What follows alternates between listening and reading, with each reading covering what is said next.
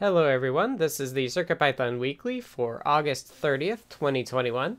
This is the time of the week where we get together to talk about all things CircuitPython. My name is Scott, and I work on CircuitPython for Adafruit. I just realized my headphone cord was zipped into my hoodie. CircuitPython is a version of Python designed to run on tiny computers called microcontrollers. CircuitPython development is primarily sponsored by Adafruit, so if you want to support them in CircuitPython, consider purchasing hardware from adafruit.com. This meeting is hosted on the Adafruit Discord server. You can join anytime by going to the URL adafru.it/discord. We hold the meeting in the hashtag CircuitPython dev text channel and the CircuitPython voice channel. This meeting typically happens on Mondays at 2 p.m. Eastern, 11 a.m. Pacific, except when it coincides with a U.S. holiday.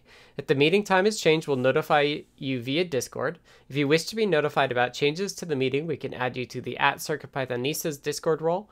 There's also a calendar available that we try to keep updated if you'd like to subscribe to that.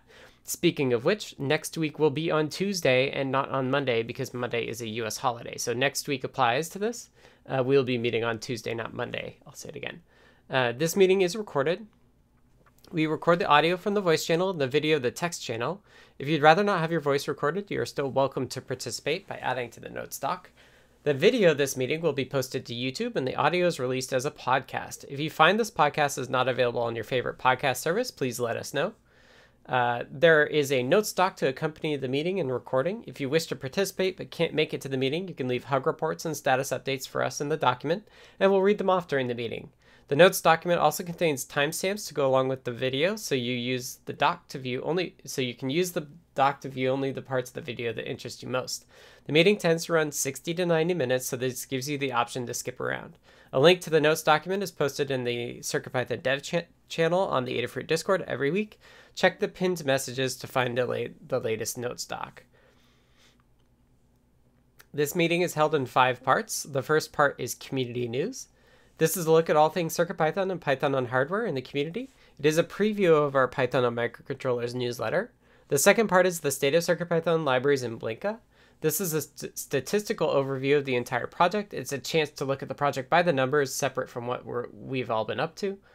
The third is Hug Reports. Hug Reports is an opportunity to highlight the good things folks are doing, taking the time to recognize the awesome folks in our community. The fourth part is Status Updates. Status Updates is an opportunity to sync up on what we've been up to. Take a couple of minutes and talk about what we've been doing in the last week since the last meeting and what you'll be up to over the next week until the next meeting. The fifth part is In the Weeds. In the Weeds is an opportunity for more long-form discussions. These discussions can come out of status updates or be something you've identified ahead of time as too long for status updates. And that covers how the meeting will go. With that, I will get started with community news. And I will take a time code before I do that. So this is community news. The first item we have on community news. Oh, hello, Monday morning. Is Building with CircuitPython podcast. The Real Python podcast presents Building with CircuitPython and Constraints of Python for Microcontrollers with the lead developer of CircuitPython, with Scott Shawcroft at Adafruit. That's myself. You can check it out at realpython.com/podcasts/rpp/75. And the pitch or the description of this goes, can you make a version of Python that fits within the memory constraints of a microcontroller and have it still feel like Python? That is the intention behind CircuitPython. This week on the show, we have Scott Shawcroft, who is the project lead for CircuitPython. We talk about all things CircuitPython. While working with the language on several projects, I've developed many of my own questions to ask Scott. Scott answers my questions about bootloaders, packages, the bundle, and Bluetooth Low Energy, BLE. He also talks about the struggle of fitting the language and board-specific libraries within tiny memory constraints. We discuss projects and boards for beginners and many resources to learn more. All right, next up in community news. Linux turns 30. On August 25th, Linux, the ubiquitous operating system, turned 30 years old. Dated from a postgraduate student, Linus Torvalds, posted on the comp.os.minix news group, and there's a link to the Adafruit blog about it. It says Linux turns 30. This is from ZDNet. Linux Linux turns 30, Linus Torvalds on his Just a Hobby operating system, and interview with Linus Torvalds. All right, next up. Arduino embraces Python. Power of Python for Arduino Nano RP2040 Connect and the Nano 33 BLE. It's a link to the Arduino blog. And there's a link to the Adafruit coverage as well. Quote, Python support for 3 of the hottest Arduino boards out there is now yours. Through our partnership with OpenMV and the Nano RP2040 Connect, Nano 33 BLE, and the Nano 33 BLE Sense can now be programmed with the popular MicroPython language. Next up. Halloween Hackfest. Join Hackaday, DigiKey, and Adafruit for a Halloween-themed contest. They want to see your crazy, creepy, ghostly, spooky, and awesome projects. If costumes are your favorite part of Halloween, then why not dress up your outfit with some hacked upgrades?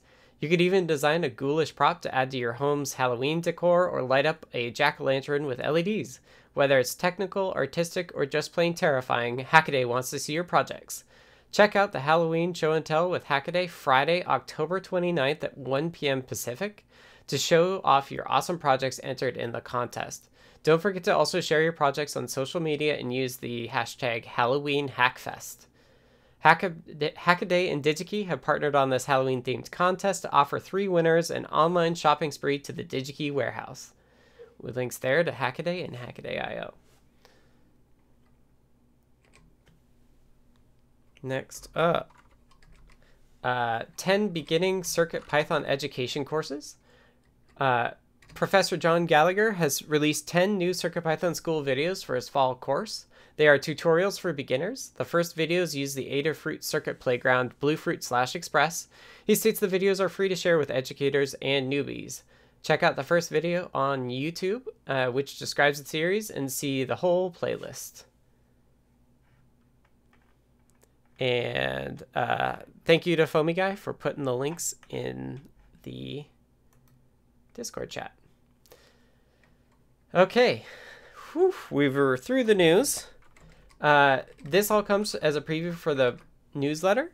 The CircuitPython weekly newsletter is a CircuitPython community-run newsletter emailed every Tuesday. The complete archives are available at adafruitdaily.com/category/CircuitPython. It highlights the latest Python on hardware-related news from around the web, including CircuitPython, Python, and MicroPython developments. To contribute your own news or project, edit next week's draft on GitHub. Go to the github.com/adafruit/CircuitPython-weekly-newsletter and check the drafts folder there. You can submit a pull request with the changes, or you may also tag a tweet with hashtag CircuitPython on Twitter, or email cpnews@adafruit.com. And that's it for community news. Next up, we have State of CircuitPython libraries in Blinka. This is a statistical overview of the health of the project, and it's broken down by the major components of CircuitPython overall. So, overall, I can't type this morning, apparently. I don't know. There it is. Couldn't find my colon. Okay. Overall, we had 54 pull requests merged from 19 different authors. So thank you to everybody who contributed. I think all of these names I do recognize previously. Maybe Warmbit is new, so thank you to Warmbit. And thanks to all of our authors. We had 12 reviewers, so thank you to all of our reviewers. You help us support all of these authors, so we really appreciate it. Issues-wise, we had 42 closed issues by 11 people, 21 opened by 16 people, so we're down 21, which is awesome. So those are the stats for overall. For the core, we had 41 pull requests merged from 16 different authors, so thank you again to all of our authors and reviewers. We had 8 reviewers for those 16 authors, so thank you to all of our reviewers on the core. I think 8 reviewers is actually a bit more than we normally have, so that's awesome. We have 8 open pull requests as of these stats. The 2 oldest are 37 and 23 days old, so not too bad. Everything besides that is 3 days or less, so we're cruising through stuff, which is awesome. We've been making a lot of progress, and I'll talk about that in just a bit. Issues-wise for the core, we had 29 closed issues by 6 people, 14 opened by 9 people, so we're net down 15 still, which is awesome. We have 415 open issues. We have 6 active milestones. The main ones are, or the main things to note here is that we have 5 issues not assigned a milestone, so those need to be triaged. And we have 4 open issues under 7.0.0, which is the ones that we want to close before we do a release candidate. Speaking of which, overall, we're very close to release candidate. We'll do it this week, barring any catastrophic bugs that I cannot fix. So expect to see that. We really want to push to get 7.0 out the door because 6.3 is aging. There's lots of good fixes in 7.0. So with that, let's kick it over to Kattni for the library update. Didn't even realize you'd gotten through the core. I was writing up my library update. Sorry. Right, I'm cruising. I'm cruising here. You are. So we had, this applies to all the Adafruit CircuitPython libraries. That's everything that starts with Adafruit _ CircuitPython _ as well as a few extras such as our cookie cutter and the community bundle. So all this information applies to all of those repositories. There were 13 pull requests merged by 8 authors and 8 reviewers. That's leaving 54 open pull requests. We had 12 issues closed by 7 people and 5 opened by 5 people. So that left us with 340 open issues. In terms of library updates in the last 7 days, we had 1 new library, the ST7565, and a number of updated libraries that I will not read off. If you're interested in contributing to CircuitPython on the Python side of things, go to circuitpython.org/contributing. You'll find all of this information and more: open pull requests, open issues, and library infrastructure issues. Take a look at the open issues list, see if anything strikes your fancy. Leave a comment if you're going to work on it. In terms of reviewing is a great way to participate. It's super helpful to us because, as Scott stated earlier, the more reviewers we have, the more authors we can support. To start reviewing, take a look at open PRs, and if you have the hardware, test it. If you don't, feel free to check it for syntax, or simply check the code and leave a comment. If you have any questions, feel free to ask them. And if it looks good to you, let us know. That is super helpful. And it's a great way to get started with reviewing. And once you're comfortable with that, we can look at adding you to our review team. So overall, we're continuing to see new libraries and updates to the libraries being added every week. Something that occurred to me because of the Halloween Hackfest section of the community news was, with Hacktoberfest being imminent, I would like to put a call out to folks who are interested in helping us go through the library issues list and labeling good first issues as such as we head into October, when our good friend Adabot automatically adds the Hacktoberfest tag to good first issue labeled issues. As stated earlier, as of this meeting, there are 340 issues to go through. 3 are currently labeled as good first issue, but if I remember correctly, they're not really well labeled, so we should consider updating those as well. Further, those that are similar, or for those that are familiar with the libraries, it would be greatly appreciated if we could identify issues that haven't been filed that fit the good first issue label, docs updates, etc. While this is ostensibly being done under the blanket of Hacktoberfest, it's something I've been trying to do for a long time, so it's worth doing regardless of the reason. Having good first issue labeled issues makes it a lot, it lowers the barrier for folks who are new to all of this and want to contribute. And right now we have been woefully lacking in keeping that particular label well applied. So if anybody's interested in helping out with this, it would be super appreciated. I can walk you through what it is that we're looking for in terms of a good first issue, and have you go through, because the issues are all on circuitpython.org/contributing. So it's all aggregated in one place. So yeah, anyway, that's what I've got for library updates. Awesome. Thank you, Kattni. All right, next up, let's check in with Melissa about Blinka. Hello. So for Blinka, we had not much activity this last week. We had 0 pull requests merged. There are currently 3 open pull requests among all the different repositories. Oh, I forgot to say, Blinka is our CircuitPython compatibility layer for MicroPython, Raspberry Pi, and other single board computers. And to continue, we had one closed issue by one person and 2 open by 2 people, leaving a net of 62 open issues. There were 9,598 PyWheels downloads in the last month, and we are now up to 76 boards. And that's it. Dave is asking, how did it get the name Blinka? I have no idea, to be honest. It It was like that before I started working on it. Yeah, it originated when it was first created to be a layer on top of MicroPython. And I think when Lamore contracted Nick to do that work, she called it Blinka. Okay, I don't know if the snake or the Blinka package came about being named first. So I think the snake was named Blinka before the package. So okay. I'm not entirely sure why we copied the name, but that's the way it goes.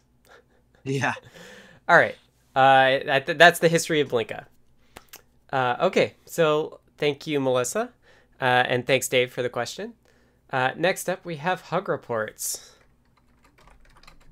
Hug Reports is a chance for us to say thank you to folks in our community for all of the awesome work they've been doing.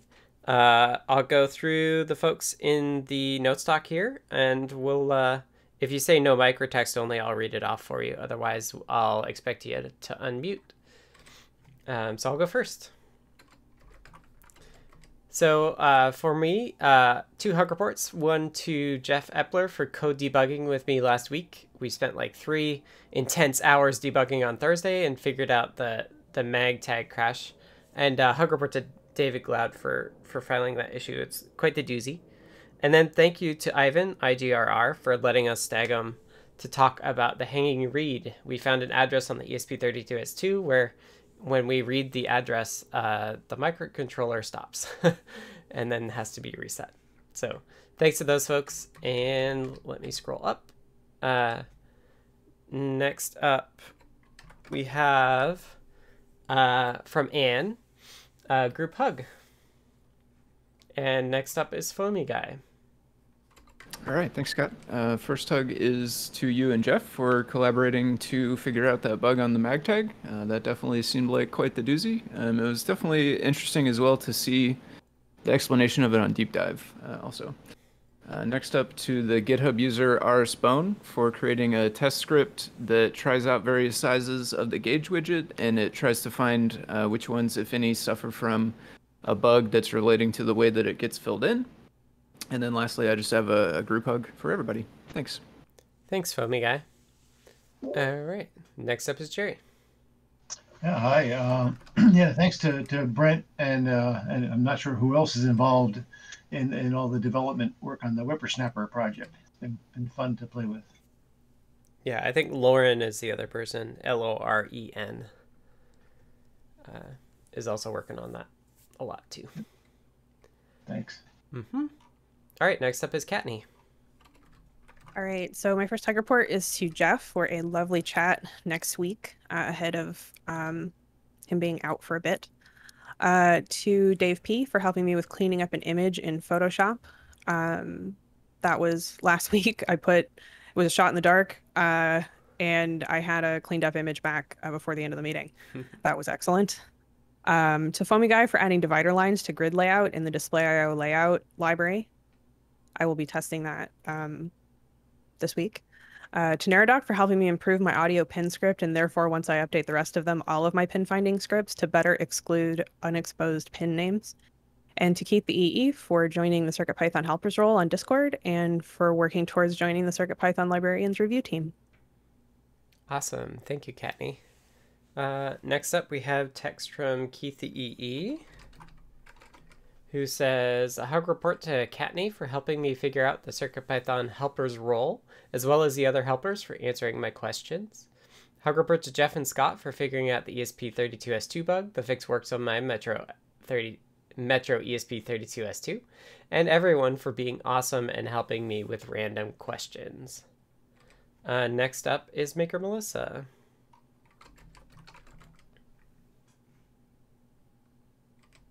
Hello, I just had a group hug for everyone, and that's it.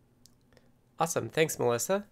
And last up, we have notes from Neradoc, who says, Hug report to Ask Patrick W. for digging into and merging CircUp PRs. Hug report to D. Griswold on GitHub for CircUp PRs. And everyone fixing bugs as 7.0 is approaching. And that's it for Hug reports. Next up is status updates. And I should have said that this is done as a round robin, but we're practiced at it. This is a chance for us to spend a minute or two talking about what we were working on in the previous week and what we plan on working on in the coming week. And as I did in Hug reports, I will start and then we'll go through the list. So I spent most of last week bug hunting, including the MagTag Watchdog timer crash. Also tweaked the BLE API to recursively delete and not reload immediately after a write, so that's checked in. This week I'll be bug hunting if anything came up over the weekend. The release candidate, and then release the release candidate this week, hopefully. I've got to look at the BLE UART example/code that break with the Nordic UART service from CircuitPython. My plan is to actually change the CircuitPython workflow to not present as an Nordic UART service.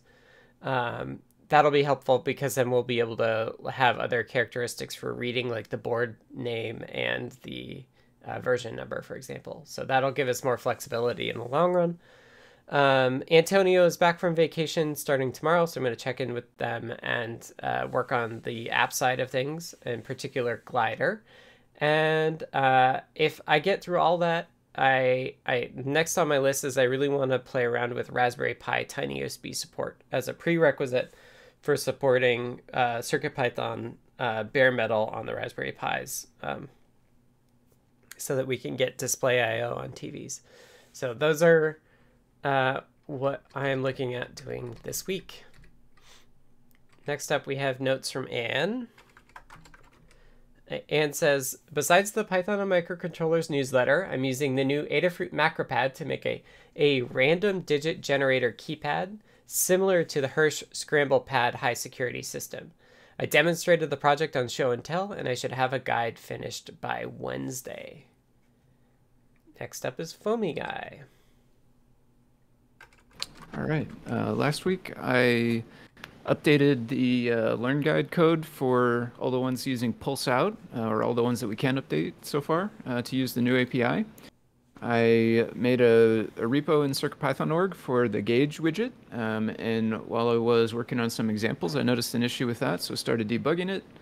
I finished up a PR that I started a few weeks back, adding a new feature to the grid layout that lets you make divider lines between all of the content cells very easily, so that's cool.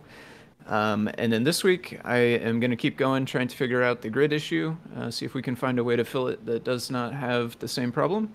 And then the other thing I want to work on this week is an update in Cookie Cutter to add a third option for the bundles. Right now, there's just 2 options for the bundles, and then based on some other inputs, it kind of defaults to a different bundle. So we'll make that choice more clear so that all 3 of them are there. And that's what I got. Thanks. Thanks, Foamy Guy. All right, next up is Jerry. Hi, thanks. Let's see. So, been playing around a lot last week with the OV2640 camera still on the ESP32S2 cell board, and made an example, copied Jeff's example over and converted it to do the webcam. And it's been working, but there's been this little glitch where sometimes it throws an extra byte in. So I made a really crude workaround that's been great. It actually is very stable now because if the extra byte is there, I just throw it away. But it's not a long-term fix. Still trying to dig through the actual code and see if I can understand where that byte's coming from, but not yet. And then also spent a fair amount of time playing with Braincraft Hat. I don't know if people are aware, who have them. Every time the kernel updates on Raspberry Pi, there's a chance they break the FBCP module, and so it had been pinned back to a pretty old kernel from last year, and so played around with some of the newer ones and found that you can upgrade to a newer kernel, the May 27th one, but that's the latest one that works. I'm still trying to understand why that is, but at least some progress. And then there was a forum post where somebody ran into this funny issue where they were using an RFM9X Featherwing on an NRF 52840 board, and it worked great under USB power, but it wouldn't find the RFM9X board under battery power. And they traced it down and found out it's because of the SPIM device that the thing defaults to on the first SPI device. For some reason, that one won't run under battery power. But if you create a dummy SPI device first and then connect up so it picks the second one, it works fine. So really puzzled by that and want to look into it more. I don't know if it's something you want to discuss in the weeds or if it belongs here or not, or at this point. We can discuss in the weeds. That's fine. Okay, so I don't really have any ideas, but I'll describe it a little more then. Cool. All right, thanks. Thanks, Jerry. Next up is Kattni. All right, so last week I published the SCD4X guide and tested the SCD41 thoroughly on CircuitPython and Raspberry Pi. I don't normally test this thoroughly, but somebody reported in the forums not long before I started this guide that the SCD30 was failing on their Raspberry Pi. That was a red herring. It was long since determined there's something else going on there. But I also tested the SCD30 on Raspberry Pi and finally stopped it after 60 hours of it running smoothly. They reported it was typically failing within an hour, 8 hours at the longest. So my concern was that I had published the SCD30 guide with Raspberry Pi instructions, and if those were incorrect, I needed to update that. They're not incorrect. It turns out it's fine. There's something else going on. So FYI, if you're looking for, CO2 sensors, both the SCD30 and the SCD40 and 41 are excellent choices for Arduino, CircuitPython, and Raspberry Pi. I put the MP3 playback on RP2040 guide in moderation. Much noise was made in the process. The CircuitPython Essentials MP3 template was completed as part of this guide. I wrote a script to return a list of audio-capable pins, now with improved pin exclusion, and tested the IS31FL3741 LED matrix breakout. Happy rainbows abound. Also, they seriously need to shorten that part number. So this week, for you, Scott, I'll provide any reviews needed for getting 7.0 into RC and stable. Test the grid layout PR from Foamy Guy with the project that sparked the feature request in the first place. It's my little GitHub phrases macro pad. I needed dividing lines. And so ideally, that'll work well for that. I need to get video for the MP3 guide. That's the final piece of publishing that guide, is to get video of the MP3, what the MP3 sounds like when it plays, so that folks know. Following that, I'll be doing the INA 219 STEM QT Rev guide update. That version of that board came out a long time ago, but managed to miss us updating the guide. This is not the case anymore, but actually I need to write the guide for the IS31FL3741. And then once the MP3 guide is published, put together a quick guide for the PAM 8302 breakout, which is a speaker amplifier. And the reason we're waiting on the MP3 guide is that the Pico example in the MP3 guide is going to get mirrored into that as the example. So I'm just not duplicating work.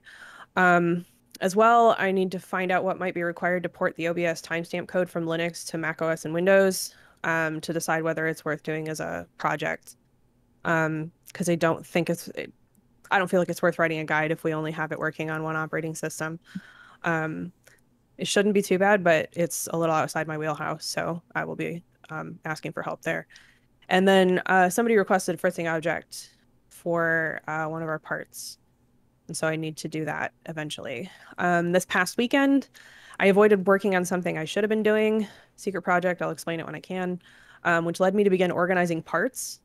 That's how badly I was trying to avoid doing what I was supposed to be doing. I stopped after a bit because it's work and I should be doing it during work, but it was still nice to get started. I've decided on a if I touch it, it gets organized approach to it in general, which, if that's all I do, will take almost literally forever to get everything organized. But at the rate I've been going, which is none, this approach will at least be a start. It's also leading to slowly filling up my desk because if I don't have time to put it somewhere labeled, it stays on my desk. I swear I'll get to it soon. That said, I'm curious, for those of you who do organize your microcontrollers and components, how do you organize them? And not so much what kind of containers you use as much as how do you categorize them? If you have any kind of systems, let me know, because I'm still trying to figure out exactly how I want to organize everything. And that's my update. Awesome. Thank you, Kattni. I feel your pain organizing stuff. For sure. All right. Next up is Maker Melissa. Hello. First of all, in response to Kattni, I actually organized my boards by the form factor. But anyway, last week I worked on a new CircuitPython code editor interface. And this week I'm working on wrapping that up, and then I can take a look at the Raspberry Pi kernel pinning at some point, and after that I'll start a new TFT product guide. And that's it for me. Awesome. Thank you, Melissa. And last up is Neradoc.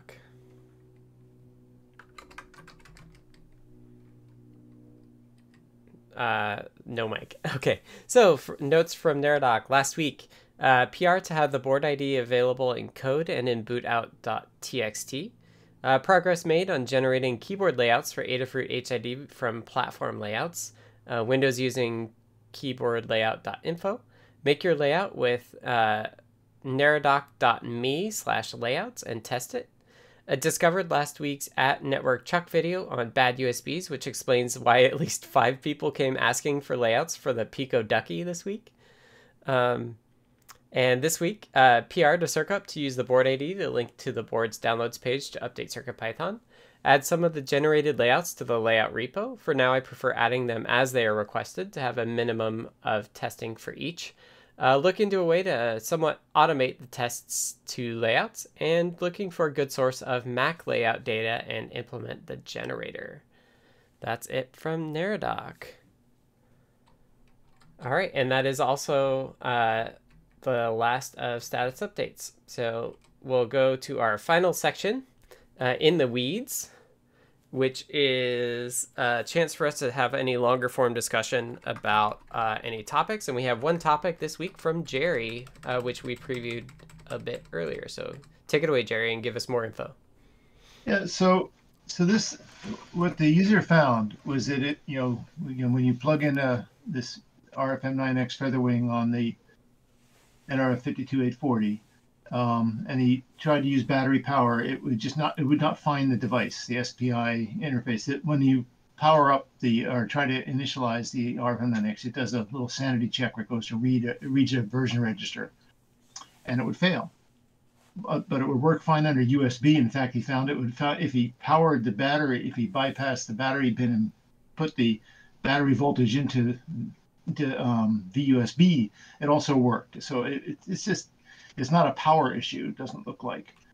Well, I don't know. So then what he found was that if you look at the code in the RFM9X and in the SPI, in the core for the NRF52840, it has these SPIM devices and for the NRF52840, there's SPIM3 is enabled, and it's the first one chosen. And the difference between it and the other two is that it defaults to a maximum baud rate of 32 megabits, but we're only using the initialization for the RFM is only at 5 megabits per second, so it's not clear why that would matter. Mm-hmm. And something different, but that one fails. So he tried and found what works is if you create a dummy SPI instance, just pick some pins and generate an SPI instance and ignore it, and then generate the one on the other one you want using the board SPI devices pins. it all works fine because it bypasses that SPIM3 and goes to one of the other ones. So that's about all I know. Doesn't make a lot of sense to me. And I know there were some issues with this SPIM3 that Dan worked on a long time ago. Mm-hmm. So there may be something lurking in there. So just trying to get some clues as to, how to troubleshoot it and what to look at. But So what board is this? this is the NRF 52840 Feather Express. And if you put the battery power in through the USB, it works? I believe that he tried that, and it's putting only like 4.2 volts in. I think that was just a test to see if it was something to do with the regulator coming through the charger. Doesn't seem to be the problem. I mean, it's not clear. It might be. I looked at the schematics on it, and I can't. There is one resistor size that's different on the 52840 from the Feather Express. From the M4. I'm trying to remember. It was on the enable line. The pull up or pull down on the enable is a little different. It's not clear to me why that would matter. Again, and the fact that it works if you switch SPIMs, it all works. Makes me think it's not a power issue. Yeah, I would be curious to see if you could replicate it on a separate board. Yeah, well, it doesn't happen for sure on the M4 or on an ESP32. I've been using those with batteries for a long time. I guess I mean a different NRF board. I should be specific. Oh, yeah. Well, he tried it on both the Express and on the Sense, and they both failed the same way. Yeah, but they're super similar though. Like maybe even like on one of Nordic's boards would be interesting. That's a good idea. Okay, that's a good thing to try. And I tried using a breakout board instead of the Featherwing, and that made no difference. They both behave the same. I mean, I know SPIM3 has had specific issues. Right. I would be curious to see a Salier trace of the SPI bus. Okay. That's a good thing to do.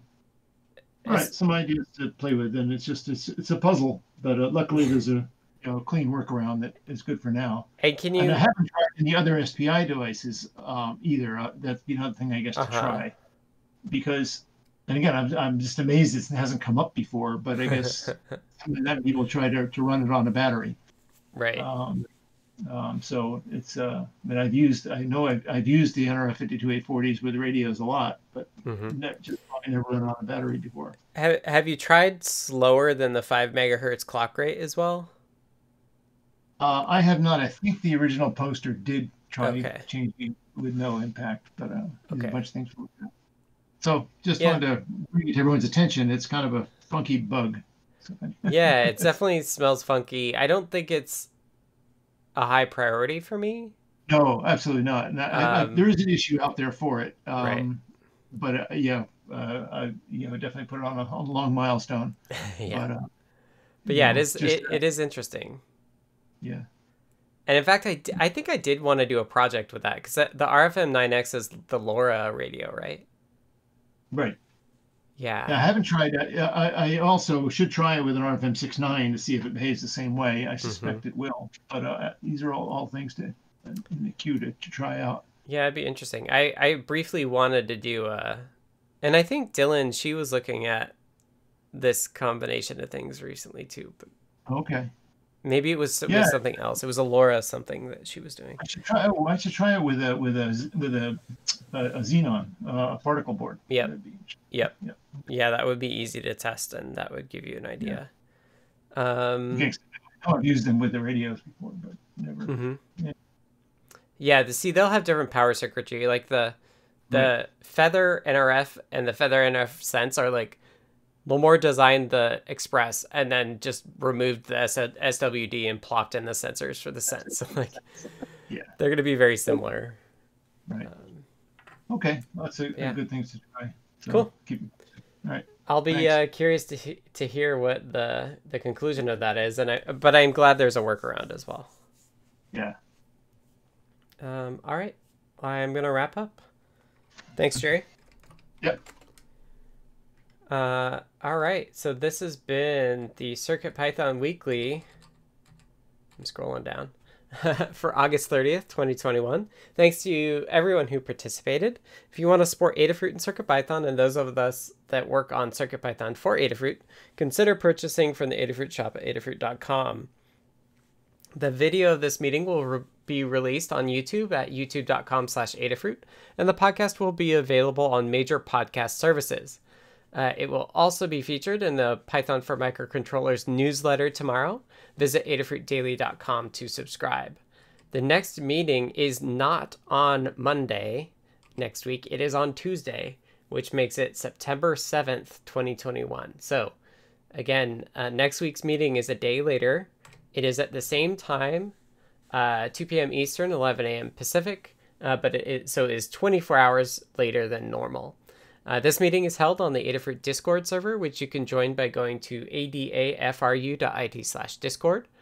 To be notified about the meeting and any changes to the time or day, you can ask to be added to the @CircuitPythonistas role on Discord. And with that, we hope to see you all next week on Tuesday. Thank you all. Thanks, everyone. Thanks.